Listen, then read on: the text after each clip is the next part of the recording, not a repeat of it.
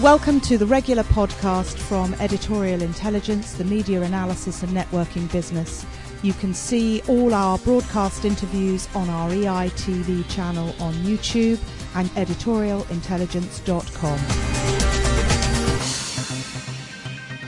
So yes, I'm Martin Bright. I'm the political editor of the Jewish Chronicle, previously of the New Statesman and the Observer. So something of a lefty in these circles, I'm afraid. I'm also, however, founder of New Deal of the Mind, which is a charity that aims to place young people into jobs in the creative industries. We worked with the previous government on a scheme called the Future Jobs Fund and placed 800 people in jobs around the country. We're now working with the work programme under the new government to try and place people and train people under the new system. We're also running a parliamentary academy for apprentices in Westminster, where young people will be placed within MPs' offices as business administration apprentices. And if anyone in this room has had to deal with MPs' offices ever, you'll know how necessary that work is. We currently have 3 pioneer MPs who've taken apprentices on, and good for them. We're working on the other MPs who've just had a raise in their salary budgets of £20,000 to try and take other apprentices on. We hope it's going to work. I wanted just very briefly to talk about one MP that's a huge exception to the rule of the general lack of organisation and rudeness that we found in trying to set up our academy. This man's called Gordon Birtwistle. Don't know if anyone in the room's heard of him. He's Burnley MP. He's the chair of the all-party parliamentary group on apprenticeships. He's an unexpected MP. He didn't expect to win his seat. He's 70 years old next year, so he's the oldest new MP. He trained as an engineering apprentice and worked in the industry throughout his career, ending up owning his own engineering company, which is now run by his son, while Gordon's in Westminster. The company is, I guess, what you call a widget company. I can't remember the name of it, but something like, widget and widget. And I don't say that in a sneering way at all. The problem for Gordon, as he explained to me last week, is that he's turning away work because he can't find skilled people to work for him. Now, I'm fully prepared, and I argue on platforms like this all the time, I'm fully prepared to suggest that we do not have an army of lazy young people out there unprepared for work. But I think we do have a problem. Everyone that Gordon comes across in his local college has been studying media. And they all want to become TV directors or journalists, heaven knows why. But there's a real problem when companies like Gordon's are struggling to find skilled workers, and I have to recognise that this is a catastrophe. When I've written a lot about the risk of a lost generation, I think we have a serious problem of a potentially de-skilled generation out there, and I think there are people in this room and people on this panel who know a lot more about this than I do. So I'll stop my lecturing and preaching and get on to introduce the panel who are the important people here today. I think I'll start on my left. I think everyone on the panel would agree the most impressive person on the panel today, Rachel Carr. Now we get these, as chairs, you get these write-ups of people that are always slightly too long, so I'm going to pick a few choice facts from everyone, but I think the choice fact really in Rachel's case is that she's BAE Systems UK Apprentice of the Year. She's now a systems engineer on the Typhoon military jet programme, which is extraordinarily impressive. She's also studying for a degree in mechatronics. I have no idea what that is, so maybe she'll explain that to us. On my immediate left, we have Brian Holliday, who's the Divisional Director of Industry Automation at Siemens. I think kind of key fact from my point of view from Brian's biography is that he joined Siemens in 1993. And I'm sure this gives him the kind of consistency and a staying power that is very important in this kind of industry. He's also, importantly, director of the Black Country University Technical College, a kind of new innovation, and again, perhaps we'll go into that a little bit in the discussion. On my immediate right is Dr. Rhys Morgan. He's the head of Secretariat to Education for Engineering, E4E. That's not to be confused with A4E. Although I have to say that New Deal of the Mind does have a contract with A4E, so again, I'm not sneering entirely here. And he's head of Secretariat to the E4E at the Royal Academy of Engineering. On his right is David Perks, head of physics at Graveney School and author of What is Science Education For? Again, there's some consistency here. David has taught in state schools for nearly 25 years. And I think probably all that needs to be said is that he's a passionate defender of academic science education. So we're going to kick off with short 5 minutes from each of our speakers. I will then begin the discussion with the chair's privilege of asking the first question, and pretty soon we will then throw it open to the room. So, Rachel, would you mind starting us off? No, not a problem. Good morning, ladies and gentlemen. I'm very glad to be here to be able to represent, ex-apprentices and young people. My first question I'd like to ask the audience is, by raise of hands, who has heard of the World Skills? Who's heard of the UK Skills and the UK Skills Olympics? And out of the people that have raised their hands, who is based from Birmingham North upwards? One person. I'm from the Northwest. I'm based at Waterton Salisbury of BAE, and I competed in the World Skills last year on behalf of the UK. I was in the Manufacturing Team Challenge. I was very privileged and very honoured to represent my country, my skill. We didn't win, but we did very well. We enjoyed it completely. Now, out of the people that competed, it's very rare to find competitors from the North, the Northwest. Scotland have people that compete, so do Ireland. From the Midlands up, you don't get that much. And I think it's due to low press, low advertisement and low promotion, whether it be the fault of us, the press, the media. And I find it awful. I think it's terrible that we're not represented.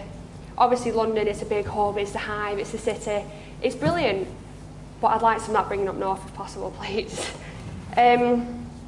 I've spoken about the poor advertisement. I feel that World Skills, it was in London last year. It's not been in London for a good few years, and it probably won't come back to London for another few years. It was the biggest thing that the Excel have ever had. It's the biggest exhibit. We had the whole of the Excel, and we had over 200,000 people on the throughput. But did you see any advertisement for it? Was there anything on the telly, in the newspapers, on the radio, apart from the interviews with the local people that were competing?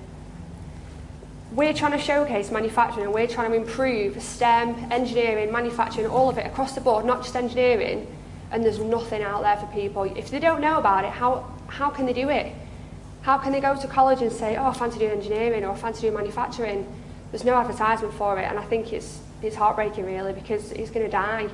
You get all your advertisement for your hairdressing, beauty therapy, bricklaying, that's a constructive trade, or your construction, but the physical manufacturing I think is lacking, and I really want that to change, please. I am a STEM ambassador, and I'm also ambassador for my company BAE Systems, and I'll go to the local schools, and we do schools roadshows, trying to get the schools within our catchment area interested in engineering and manufacturing, not just representing BAE, but STEM subjects. And children, you can speak to children and young adults, but they won't engage unless you engage them. Now, we can do what we can from our side, but I think if the smaller companies try to get a little bit more involved, with the help of the bigger ones, because I do understand that resources are tight, but I think we need to just embrace the children more and the young adults. We pitch it at year 6s, year 9s, and then school leavers at 16. Year 9s, we think we can get in there early because they've got the options, but at year 6, you can plant that seed. And I think that's what we need to start doing. I also, this is probably going to cause a bit of an uproar, but I also believe that there's slight teaching naivety within manufacturing.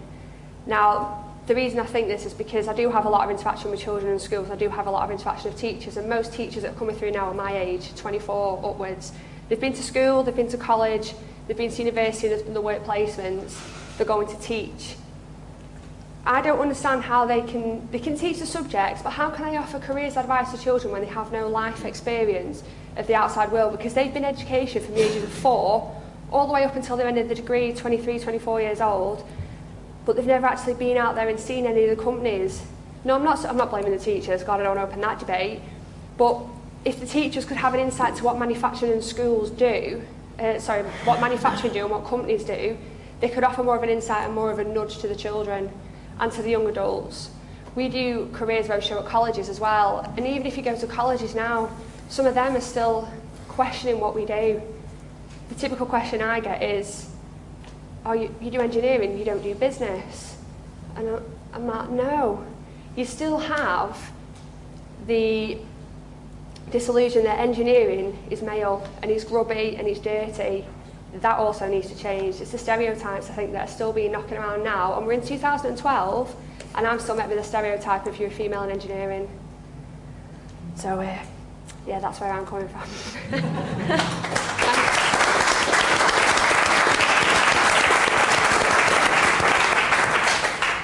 Thank you. Brian. Oh, super, thank you. That's right.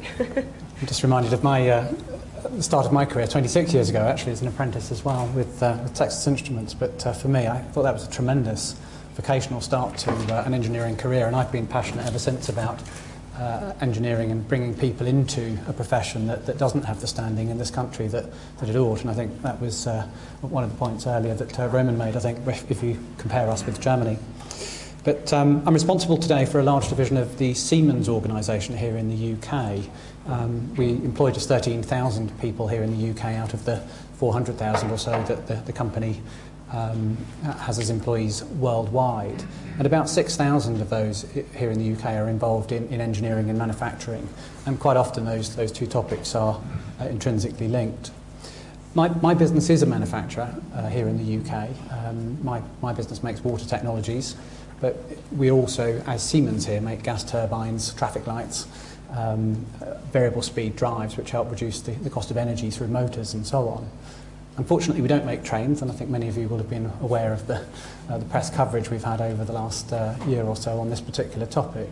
But of course, we are passionate very much about picking the right manufacturing locations for our products. Onto the topic very much of skills and how to inspire young people into a profession where they will hopefully make things and generate wealth. In thinking about this, I had 3 key topics. For me, role models, the right intellectual stimuli, and responsibility.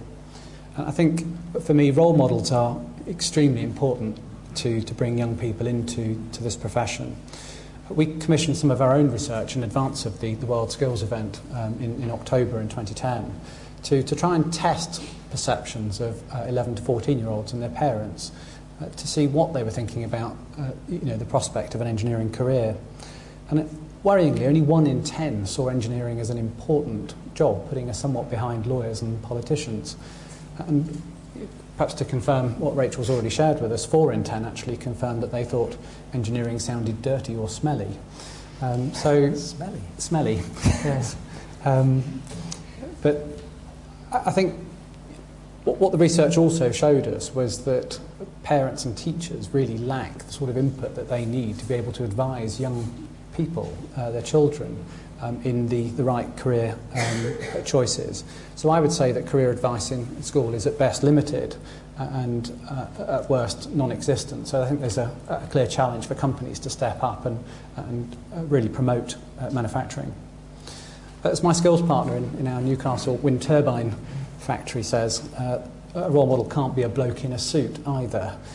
It really has to be somebody who's much closer to the age of the student, but also demonstrably achieving in an engineering field. And for me, I'd actually written down Dyson.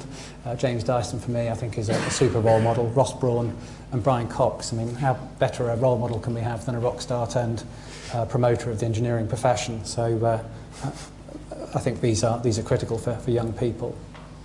The right intellectual stimuli, vocational learning is key, and I've been a proud supporter of the University Technical College at Walsall, just the second such school that has been opened here in the UK, and I know that there are more than 20 planned by the present administration to reintroduce a technical vocational learning route for 14 to 19-year-olds, to expose them to specialist technology and teaching with a clearly technical outcome that still gives these students routes to university, but also makes them much more employable in the engineering and manufacturing workplace.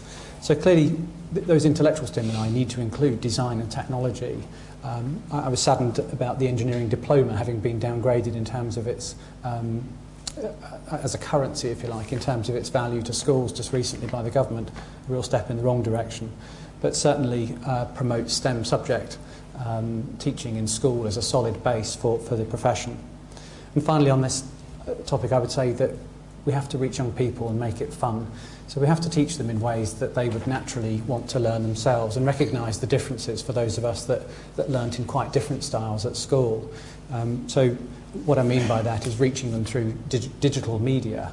And you're more than welcome to have a look, of course, but if you have a look at plantville.com, this is a software initiative to rather like Farmville, where I have a 9-year-old daughter who tells me occasionally, "I'll be there in a minute, Dad, I'm just watering my strawberries."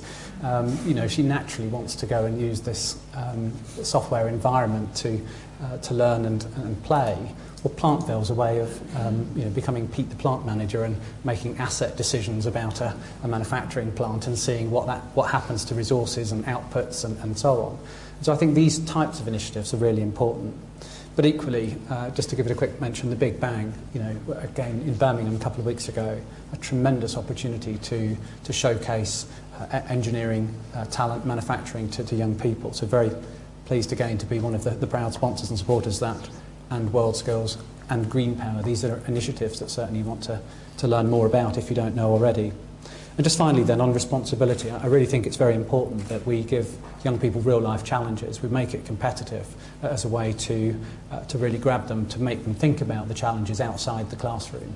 And I think at this point, when you've got them as part of a competitive challenge, then of course I think we're on the right track. And I've seen a difference in our apprentices in Newcastle by treating them as adults.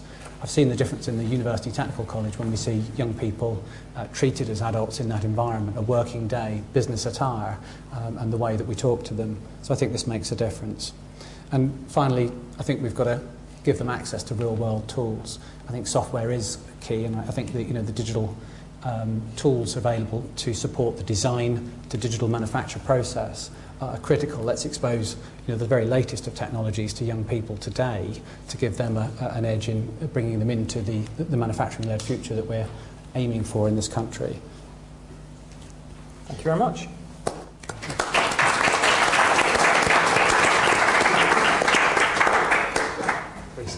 Yep, thank you. Okay, I guess there are three things that I want to talk about. One I'll spend a bit more time on, but the first thing is that you have to give young people the experience of making things.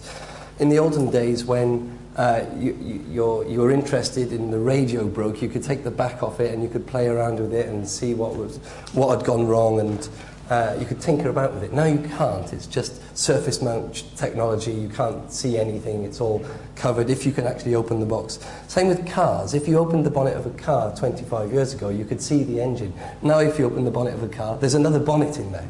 You can't actually get anywhere near the engine. So where do young people get this experience? Well, again, 10, 15 years ago, you could write computer programs. Now you have an Xbox, you can't get anywhere near the operating system. Real problems with actually developing software, and I think the Raspberry Pi that's just been launched is going to be a real asset to the IT community in terms of improving programming and software development.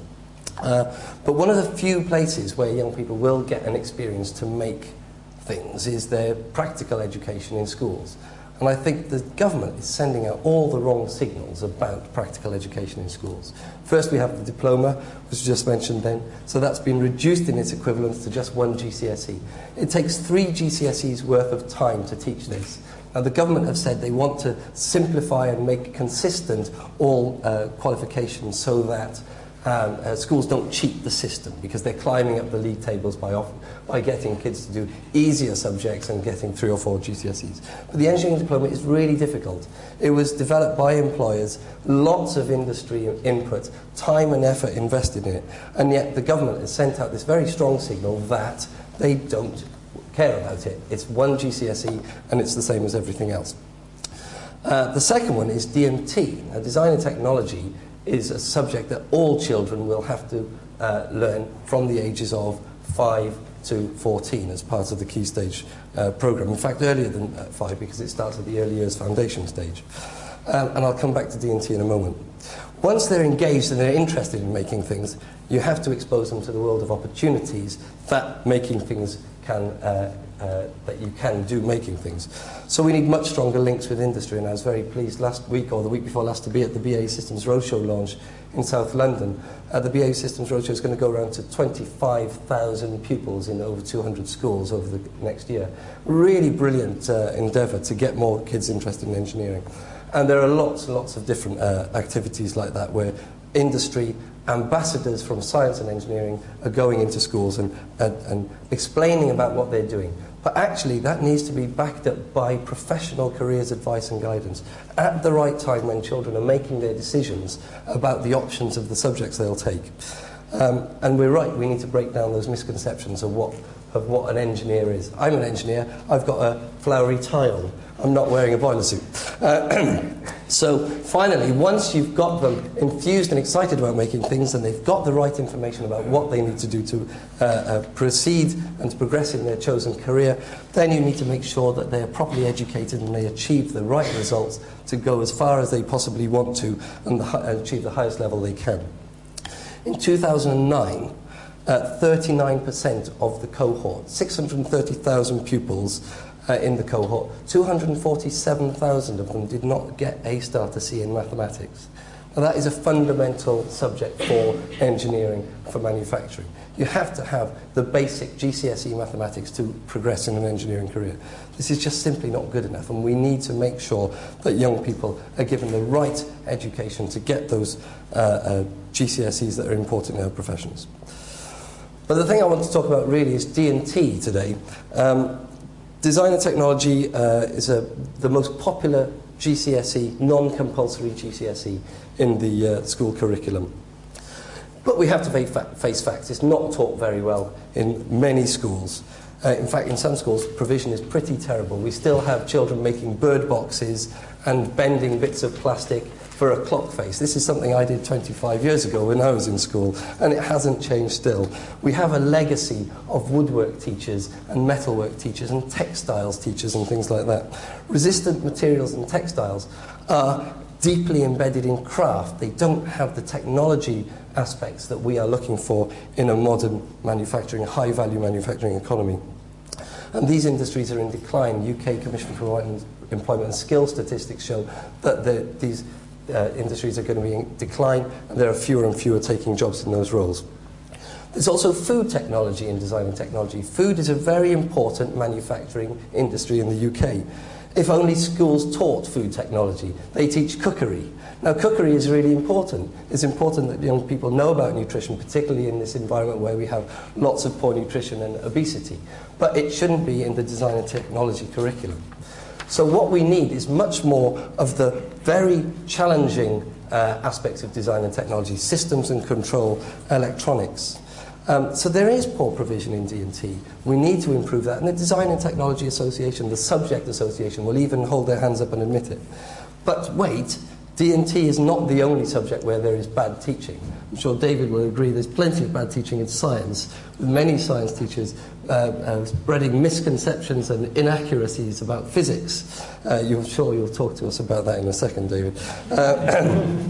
But a well-delivered D&T is imbued with creativity, problem-solving, open-ended challenges, allowing children to make mistakes and learn from those mistakes, dealing with ambiguity, building confidence in learners. You only had to go to the Big Bang Fair, and if anyone did, you would have seen some of the incredible things that the young people were doing, well beyond first-year degree type projects, and some of the judges were really struggling to deal with the complexities of some of the projects that the young people were doing.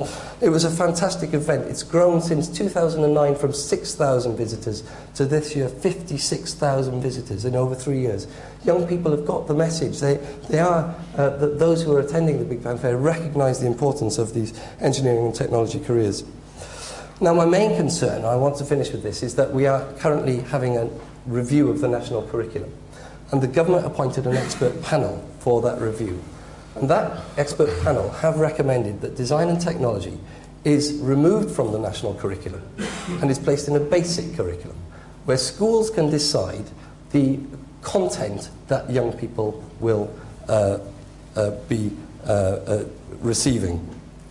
So are we likely to see an investment in the challenging aspects of D&T if schools can deliver this content? I doubt it very much. We want to see much more applied physics, applied science, mathematics in that curriculum. Are we likely to see a cutback in provision so that schools only deliver the statutory minimum which they're required? They've got to focus on the EBAC subjects. They've got to focus on the national curriculum subjects. Design and technology takes up a lot of space. It's dangerous, it's a health and safety nightmare. It costs a lot of money for all the consumables. So I and many others in the engineering profession fear that we will be heading down a reduction in practical education in schools if the government take on board these recommendations. So we are urging the Secretary of State not to accept these recommendations, to make D&T a national curriculum subject so that with national programmes of study, which the engineering profession and industry will help define so that young children have the skills and the challenges of a high-value manufacturing technology type education. Thank you.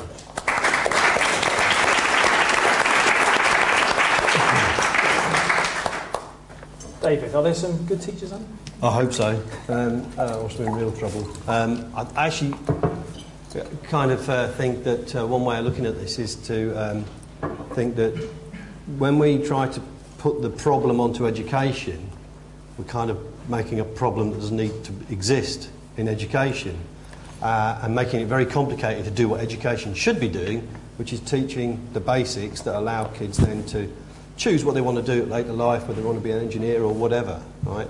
And one of the sort of all-encompassing ideas is that kids are not interested in the subjects they're supposed to be studying, science, maths, design tech, if you want. And therefore, we've got to somehow make them come to life and bring them back to some kind of interest to them so that kids will get engaged in it. And that's where the source of the problem lies. And you're always trying to look earlier and earlier down the chain, younger and younger, to find the source of the problem.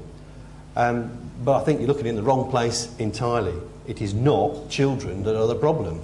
Children are, by dint of being a human being, incredibly interested in anything that adults do and want to impress them with. And as a teacher, if you're a teacher, you'll know that that's the trick of the trade. You make something interesting because you're interested in it, then they'll be interested in it. And so what you need is passionate teachers who have got the space and the freedom to do what they should be doing, which is teach the subject they're supposed to be there to teach. And from my point of view, dealing with science and specifically physics, Brian Cox promotes physics, I believe, more than engineering. But never mind. I've had him speak at my school, so. In terms of physics, which is supposed to be the hardest bit of the STEM lot that people don't do apart from maths, and very unattractive and all the rest of it, was just rubbish. Right? You just got to go out there and do it. And where I am. My school, we've managed to get 100 pupils to do A-level physics in year 12, which I think you'll find is very hard to match anywhere else in the state sector. And for once, equal numbers of girls as boys, very successful, really striving to do well. And because we're passionate about what we're doing, it gives them the freedom to choose what they want to do with it. Loads of them want to do engineering at university.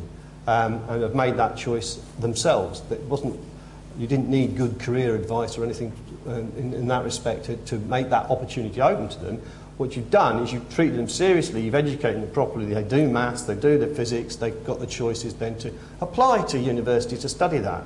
If they don't do those basics, there's no chance, because the requirements to study engineering at university are now getting higher and higher and higher, and so without the basics you can't do it.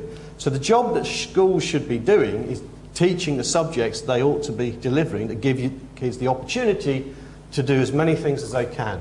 And the basics, science and maths for engineering, are crucial. Without that, it doesn't matter how many initiatives you do, you won't get people going towards the careers that you want to promote. And so, I'm very, very passionate about academic education. That should be the core job of a school.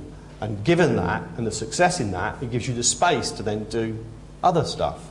And I think that's where I kind of disagree with you a bit on this. I mean, I think the EBAC, whatever you think about it, and it's a crude technical device, but it says value academic subjects in schools. And I totally agree with that. And that includes science and maths, obviously. And there's a push to, promote mathematics at A-level more and more so that youngsters don't make the wrong choice, because a lot of them make the choice of not doing maths at A-level, do physics, and then they can't do anything with it. And like that kind of thing is going on a lot, because kids are left open to those kind of choices and they choose the easy options. And it doesn't help them. So in that sense, you could argue that there's a need to explain that to them. But the point being is that if you value academic education, it opens the door to so many other things. But also, if you look at what accounts for, and I think you've explained it quite well, for design technology in schools, the one thing I think, I'm not being too over the top about this, is the one thing design technology education in schools does is puts kids off wanting to make things. Because what they have to do a design technology GCSE is produce an enormous folder of pieces of paper to make a very small box or a pop-up book or something like that. And it's not about giving them the space to learn how to deal with materials and how to deal with modern manufacturing techniques. Electronics isn't that modern, but whatever. And they can't do it. In fact, the drive away from that has reduced in the electronics component in design technology. The electronics to such a small amount, it's meaningless, and they don't understand it, so they have to copy each other and copy what the teacher does to produce something. It's a joke. It's just not any good. And I think when Michael Gove made the point about IT education in schools and how what goes for an education in computer technology in schools is just a laughable joke. It's just basically use the software that everybody uses anyway and get a GCSE, or worse still, a vocational qualification worth 4 GCSEs as was for it. Everybody knows it's a way of bumping up your grades in the league tables, and it's not really doing anything for the kids. And so in that respect, and I'm very interested in this because personally I'm leading a project to launch a school in East London, a science school, which would have as its sort of technical, vocational, if you like, side to it, computer science as the core bit that we offer kids. And therefore we've got to design something from scratch because it doesn't exist.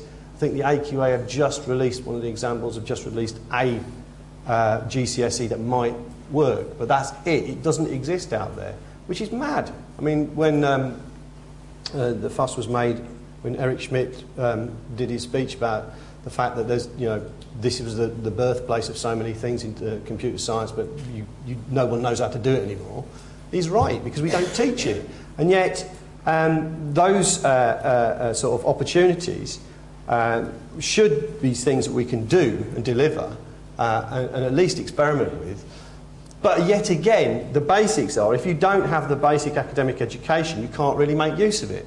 So you can't sort of attempt to do this without educating people in the basics and just sort of think that a vocational education will solve the problem because it's called vocational or whatever it is. The two things are inextricably linked. You've got to be good at your academic core to be good at your technical skills and your technical education. There's no way around it. And so I think in that respect, what we've got to do is get back to a core idea of what schools and education can deliver. And that will open up the possibility of taking different routes beyond that. Can I just ask you to contain your passion for a moment there, David? And we will open up to the room.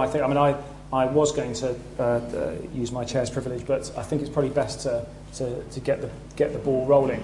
I should say that despite my kind of wishy-washy, artsy kind of journalistic media background, my stepsister does in fact teach design and technology, and her husband is an inventor for Dyson, and I cannot tell you how exciting my 6 and 8 year old boys find the idea that Kevin is an inventor. Every birthday he comes down and he builds each of the cousins in the extended family their own homemade rocket. Not sure how legal this is. I've never kind of put the footage up on YouTube in case we get arrested as terrorists. But this is fantastically exciting to them. They think of it as dynamic, as creative. And I mean, the question I was going to ask the panel was about how we've heard the word creative a lot today, how we inject this idea that engineering and inventing is creative back into what we do as a country, and stop people thinking that what I do, which is actually limited in its creativity, think of that as the only thing that people want to do. So, sorry, I'll stop again. If I were to ask the same question, how to inspire and incentivize young people to do anything at all? That's one. And secondly, do people fall into careers like political lobbying or law or marketing, or do they actively choose it in the sense we are talking about engineering and manufacturing today? Okay, heaven forbid. Okay, Peter at the back. I think it's all much more top-down than anybody has said. I don't think it's about primary education, not even about secondary education.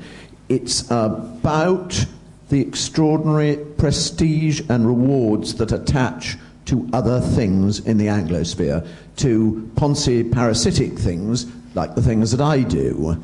And if you're a halfway sentient 17-year-old in an ambitious hothouse educational atmosphere where you've got careers masters and parents pushing you on, you don't think about engineering, even if you're interested in engineering, because you think the great rewards, the glittering city on the hill is called the City or Mayfair St James's. And that's the most important single thing, and it's very characteristic of this nation. And until you address that, you're nowhere. Nico MacDonald, to Martin, to your question, we talk about the creative industries, which is a misnomer to start with, and I think that excludes the idea there is creativity in other industries and disciplines. I think that there's a smaller question about the term engineering, which we discussed a bit. There was an episode of Night Waves on Radio 3 recently, which discussed our sort of harking back to our Brunel and other engineering heroes, but not understanding engineering to be a more diverse thing, and including digital and electronics engineers who are involved in creating games without pandering to kids too much. That might have some appeal, but we need to think about the terminology. But I think more generally, I think the idea about problem solving is something we're very bad at thinking about in the UK. We tend to see problems and then decide that we're either going to tax them or ban them or some such. And in fact, it is human to solve problems and to imagine doing things in a different way. And the other side of things is thinking about how we might improve lives for our fellow humans, which hasn't been much of a theme today, but ought to be. Instead, we tend to see people as being the problem rather than people for whom we ought to improve their lives. So I think those two dimensions might help inspire people, particularly young people. Thank you. David, do you mind responding to the question, perhaps, about how you inspire young people to do anything at all, if it's not too simple? I just think it's the wrong way of looking at it. Teenagers, to my way of thinking, are the most needy bunch of individuals you can possibly imagine.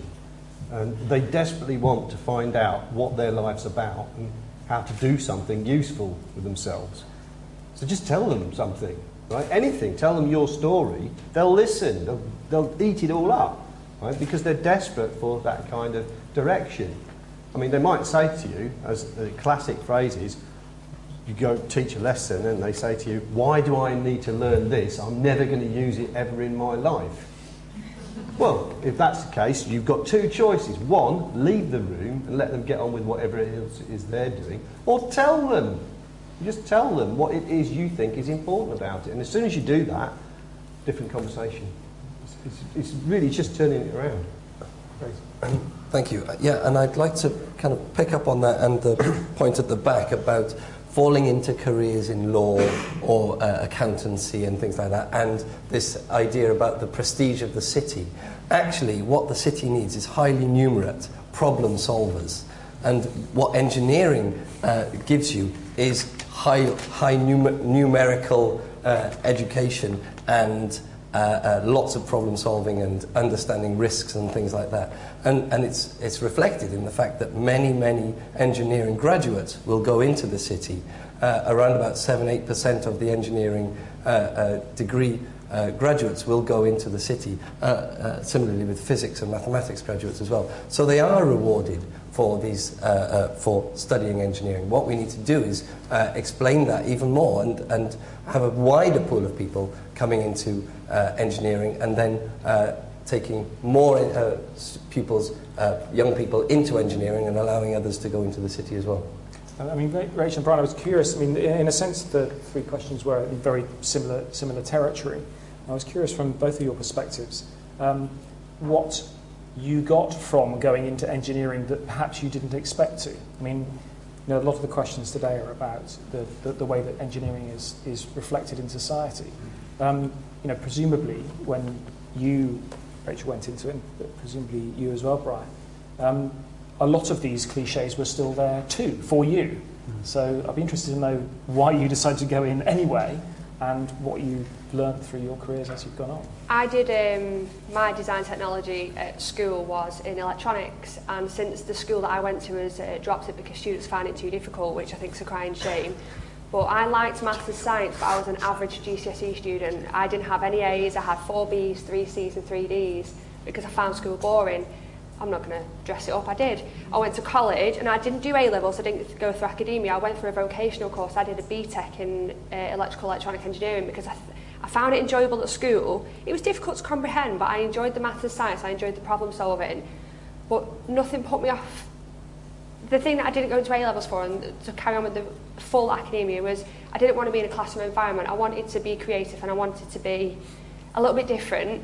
So I went into the BTEC vocational route, and then after that I went to an apprenticeship, and at the age of 24 now I'm only just starting my degree because you do everything day release as an apprentice, and I think that's the best way to do it. If you've got the creative mind, why hammer yourself to death with academia and go through your A-levels and go straight to your degree, and then you come out with no work experience, no life experience, you've just got your academia behind you. But then, as Sally was saying in the previous panel, you go into a job, you can't get the job because you don't physically have the experience, and people aren't going to want to employ you. So. I guess I came to engineering quite late on as well. I'd completed a 4-year apprenticeship with Texas Instruments, but it was quite late on that I think I realised, yes, I am going to be an engineer. I went on to study a degree and a master's level, but I guess we're not very good in the engineering profession at telling others just how much fun we have doing the job. You know, the opportunities that my career has afforded me for travel, for interaction with people, for seeing how stuff's made, how things work. You know, those same control systems that we use in factories to make things control industrial infrastructure and power stations and water companies. Now, these are the fundamental challenges that engineering addresses. And I think this is at the heart of one of the points made before, that if you can show kids a context for why, then you've got them. And my experience in that is showing a group of the learners at the UTC about wind turbines, explaining the trade-offs in the design and operation of wind turbine technology. But they get that. We're saving the planet. We're reducing our reliance on fossil fuels. So I don't think that... I think we're actually in violent agreement on the panel about the fact that it's not the kids, but I do think we need to help kids make much better, and teachers make much better informed choices for young people to highlight some of the benefits of an engineering career. We have one more round of questions. I can't take every one, I'm afraid, that question. Miles Parker, London, the South East Manufacturing Alliance. Siemens are investing a lot of money in a new pavilion in East London. Yes. BAE, we've just heard, are spending a fortune going around schools. Coca-Cola have built visitors centres for loads of schools in London, 2 of them in London and all over the UK. And other firms have also spent money doing open days on Sundays, 2 of which I know a couple of years ago attracted 3,500 mainly young people. I went to both days, New Holland Agriculture in Basildon and Celex Galileo and Communications in Basildon. That attracted 7,000 people. The companies were staggered at the number of people, mainly youngsters, wanting to go around and look at the shop floor. There's latent energy there. And if companies can be encouraged to align their resources in this, instead of peddling their own canoes, which you're all doing, then we can have a hell of a lot more bang for buck. And any sort of leadership from any of you guys would be incredibly warmly welcome. Thank you. Tanawal and Clarity. Rachel's experience needs to be extended massively right across the country. But as far as I know, whenever vocational training or education is advocated and people try and give it more prestige, make it much more available to the 60% of our young people who fall through the net, it's seen as threatening the hallowed A-level, and universities panic. And there's a sort of media campaign which gets characterised as we're dumbing down. And all of these people that the gentleman just here has described, this interest, this latent energy, gets wasted. We're terrible at wasting people. Hello, my name's Paul Reeves. I'd just like to briefly defend academic engineering. I went to grammar school, studied maths, physics, chemistry. I hated craft. I liked art. I went to university. I'm really glad I went to university where there was loads of other people, different disciplines. I got interested in history, politics, etc., etc. And I started to understand historically what it was so great about humanity, from the Renaissance through to Brunel, through to not dominating nature, I suppose, in a way that's useful for us. But what's kept me stuck in engineering is I grew up in the late 60s. There was the landing on the moon, etc., etc. But basically, engineering to me is always, its purpose has been to provide a better future. Now, what concerns me, and I do think about these things partly because I've got the academic background, is that at the moment, engineering is often seen, not maybe directly, it's often seen as basically messing up the planet. Okay? Now, and so the first speech this morning, the guy from Coca-Cola, he was just talking about his sustainable credentials, right? Now, I think that engineering, big engineering, often messes things up to start with, and as things go on, it sorts it out. But at the moment, with this sustainability thing, every new technology has got to prove itself to not potentially damage the planet. And I think we need to start talking culturally about things like that, and then maybe we might see where engineering fits in a more future-oriented way. Thank you. We've had a few references to Germany here today. And what I find particularly interesting, studying Rachel's example, is that in Germany you would not be an outlier. You'd be 2 a penny. There are loads of really talented German female engineers rising the corporate ranks in the likes of Siemens and elsewhere. And what's the difference between this country and Germany, which is economically, historically quite similar and has a similar flight path? And I think the answer is more fundamental. It touches on the point about education. And that is that at the age of 14, 15, they start streaming kids. They say, okay, if you're academic, you go into Gymnasium, you do your Abitur, which is their A-level. If you are more practical and have an interest in sports science or engineering or bricklaying, you go to a Realschule. The point is everyone's kept in the system, and some years down the line, they might end up working at the same company. Is it time we brought back polytechnics? Is it time we brought back grammar schools and secondary moderns? Thank you. So if the panel could in some way answer all those questions and sum up within about a minute. I'm under a huge amount of pressure to catch up the time a little bit here before I allow you to take. It says here that I was allowed to give you a 15-minute refreshment break, but now I'm only allowed to give you a 5-minute break. But, so if we could maybe sum up, maybe Rachel first, and then. I don't know where to start. I think some of the differences between us and Germany is the different social culture maybe, and the different things that children do and young adults do, sorry if I offended people, the rubbish that's on television. I've worked out in Germany as an apprentice. We have an apprentice exchange program. I worked out at EADS for 3 weeks and I absolutely loved it. I would happily go and work at our partner company in Germany. I thought it was fantastic. When they came over here, my apprentice exchange girl said that we worked too long hours because obviously our working week is slightly longer. She was always tired and our weather was rubbish, which is fair enough. It is. But yeah, there's not a lot we can do about that. No, there's not a lot we can do about that. But I think it's just everything. The social culture is just so different over here, and I don't understand why, and I can't quite put my finger on it. But I do think there is a change that needs to come about to get young adults more interested in things like the manufacturing. I think it's ridiculous that engineering is not classed as cool. It never has been classed as cool, but I want it to be cool.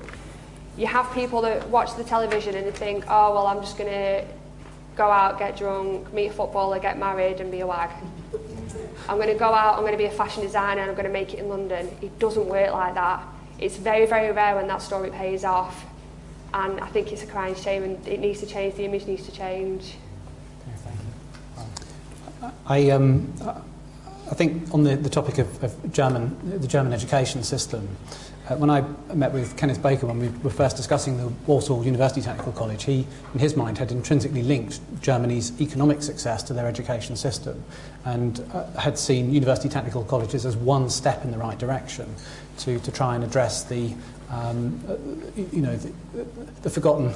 It's not really a few. I think we know that there's a lot that we might call second chancers who can really contribute to the economy in technical roles, and there's a clear need for that. But at the same time, I think we've got to, media has to play a role in this as well. When I've been interviewed, with lathes and old stereotypical images as the backdrop, that doesn't help us at all.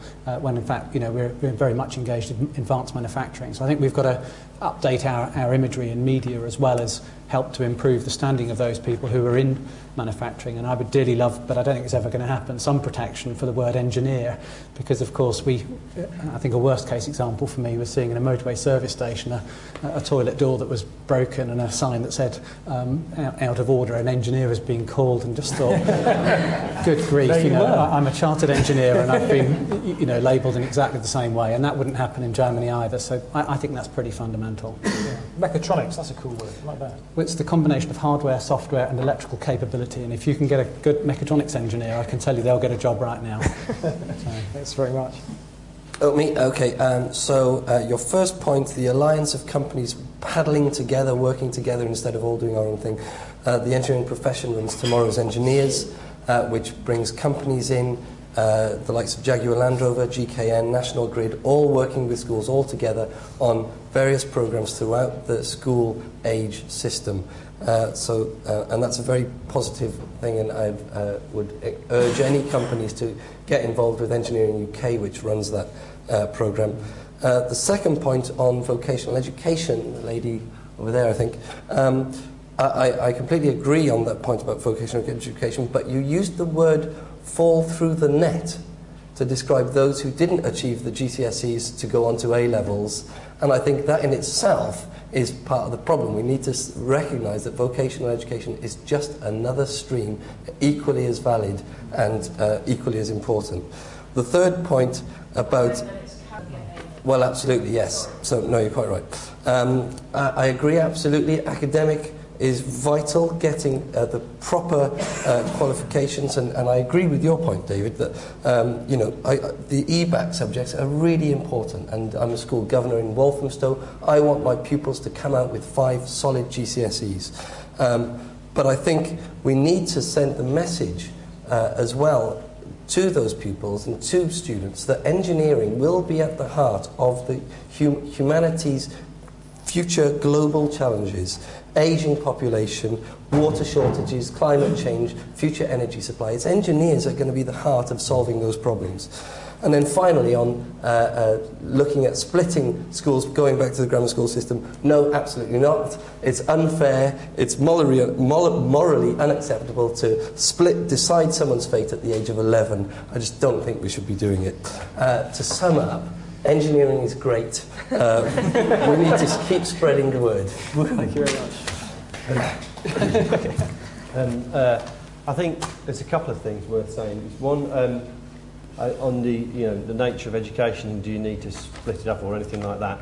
I think the way I'd look at it is we just have far too low expectations of all our young people in education, and that's our fault, not theirs. And if we start asking more of them, we'll get more out of them. It's very, very simple in that respect, but very, very hard to change, because we have a system that is imbued with low expectations at every single point. And any of the qualifications, you look at them, they have been dumbed down, I'm afraid. It's a disaster, some of them. And the attempt to get rid of the equivalents for some of the pseudo-vocational qualifications, if I dare say such a thing, is absolutely correct, because what has happened because of the introduction of some of these qualifications is a travesty. Young people, masses of them, have not been educated just to fulfil criteria from targets from central government to make the schools look good. So instead of doing the job they should be doing, they're doing something else and getting it completely wrong. And on the back of it, the vocational academic split gets muddled in with this and lost. So the simple thing about vocational education, I would say, is one, you need, I've said it already, you need a good academic education up to when we decide compulsory education finishes. Beyond that, you need a damn good vocational education that's world class and that pushes kids hard towards whatever they want to achieve. That does not exist, I'm afraid. It just does not. And so we need as good a vocational education as an academic education beyond the compulsory age. But up to compulsory age, give them a solid academic base so they can make those decisions later on themselves. Thank you very much, David.